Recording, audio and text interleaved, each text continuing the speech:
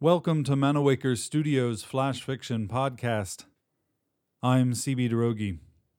A quick note before we begin.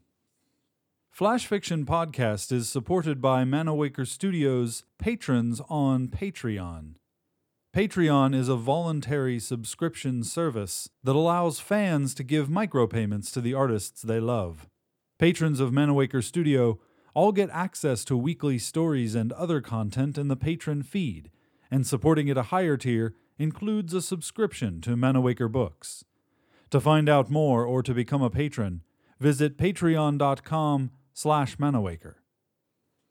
This week, Burned by Michael Chin. Dennis Dean called it a burned alive match. The concept that the winner would be the man to throw the loser into the bonfire at ringside. The contestants, the Mummy and the Pink Man, each wore full-body costumes, easy enough to pad and coat in flame-retardant material. The loser, the Mummy, would go into the fire, flail for 10 seconds or so, then sell like he was dead until the boys hit ringside with the fire extinguishers. Dean said it would be a controlled situation. None of us really trusted him, but I guess none of us doubted him enough either to get him to stop. If we couldn't have convinced him, I'm sure all it would have taken was a single call to the fire marshal. We watched from behind the curtain, the blaze big and bright enough we wondered if we'd even be able to see when Mummy fell in. Suppose the crowd would clue us in with their cheers or gasps. But the fire got bigger. Afterward, Dean would claim fans started throwing their garbage into the flames, popcorn boxes and cups and the glossy programs they'd already lost interest in. That they fueled the fire, that they were the reason it got out of control. I didn't see anything get thrown in, just flames lapping higher and wider. Dean had had the smoke detectors disabled for the show. The smell of firewood grew muddled, sickly, like the smell of burning rubber. Afterward, the Pink Man said he didn't realize the ring was on fire until a fan called it out. That, given that the whole side of the ring was engulfed, the ropes already gone, it must have already been burning for a minute or more.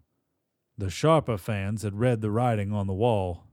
Before Dean started to communicate to Mummy and Pink Man to wrap up early, before it became clear Mummy wasn't going near the flames after they had reached full-on conflagration status, before Dean rang the bell and told the ring announcer to tell everyone it was a no contest, before the boys started spraying their extinguishers, and before it became clear that they didn't have a prayer of putting out the fire, before the ring announcer, undirected, announced everyone should evacuate, before Dean screamed at him that he was chasing away customers and would never work for him again, before Dean conceded the announcer was right, before all of that, those sharper fans were headed for the doors.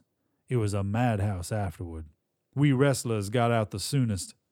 We had the clearest path to the exits from backstage. Before long, fans figured it out and hopped the guardrails to get out that way too. Some of the fans. Others, the men, women, and children we'd seen out in the crowd, were still inside. We waited until the stream of bodies became a trickle, until it stopped.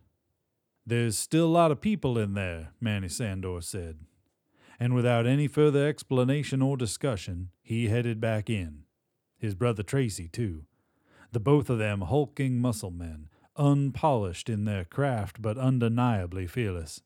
Manny returned with 2 coughing kids under his arms. Tracy came back with another kid, unconscious, a sickly old woman over his shoulder. Then we all pitched in, against Dean's protests. We'd learned at last not to listen to him. I made 2 runs, got a cowardly Poindexter up on my shoulders the first time, and old Biddy in a house dress in the next. It was getting too bad in there.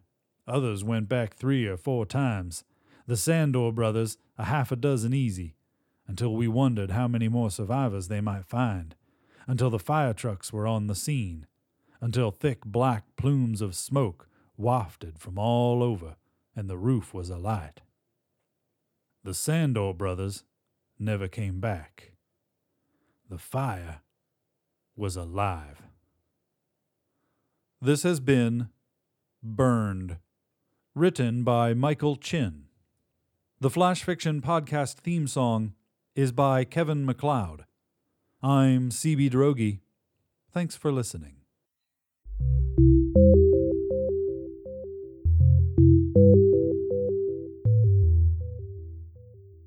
Episode 0140.